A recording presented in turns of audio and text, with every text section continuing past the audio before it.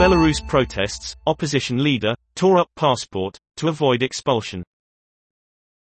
Maria Kolesnikova was driven by officials to the border with Ukraine but managed to halt her expulsion.